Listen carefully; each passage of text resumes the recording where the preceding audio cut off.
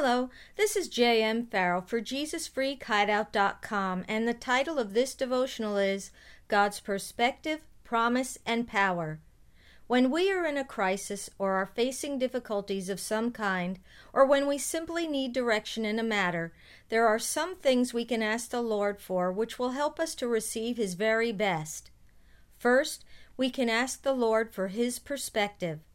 Oftentimes, our view of a situation can be distorted by our emotions or strong desires. That's one of the reasons why the Apostle James instructed us to pray for wisdom whenever we are in a trial.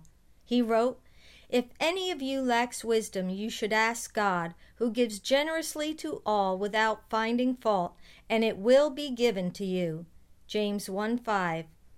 The Lord will tell us the plain truth about our situation and about our best options if we ask Him to. Having God's perspective in a situation is essential because it will help to determine our response. And our response is critical because it will determine our outcome. God's perspective will also enable us to adopt a thankful heart, to find something to be grateful for in our situation, something to praise Him for.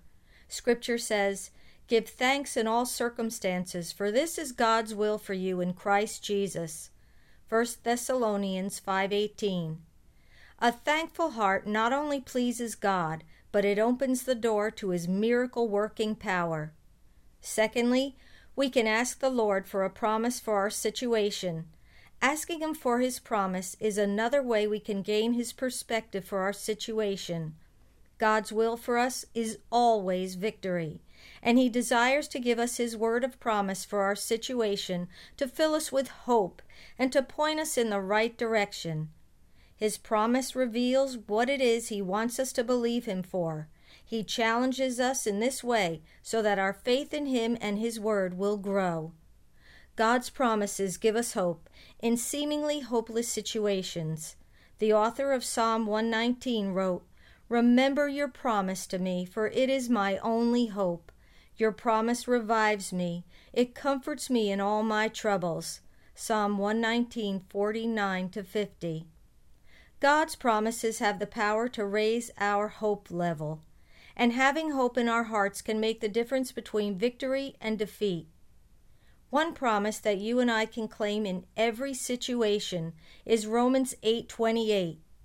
And we know that God causes everything to work together for the good of those who love God and are called according to His purpose for them.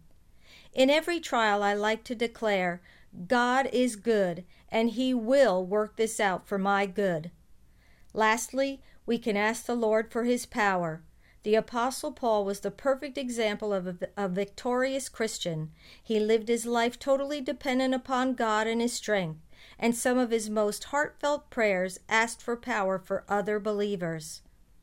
We pray that you may be invigorated and strengthened with all power according to the might of His glory, to exercise every kind of endurance and patience, perseverance and forbearance with joy. Colossians 1:11. Once we have God's perspective and promise for our situation, we can ask for His strength and power to do our part in the process of gaining the victory, even if it's just to wait upon the Lord in faith until He acts on our behalf.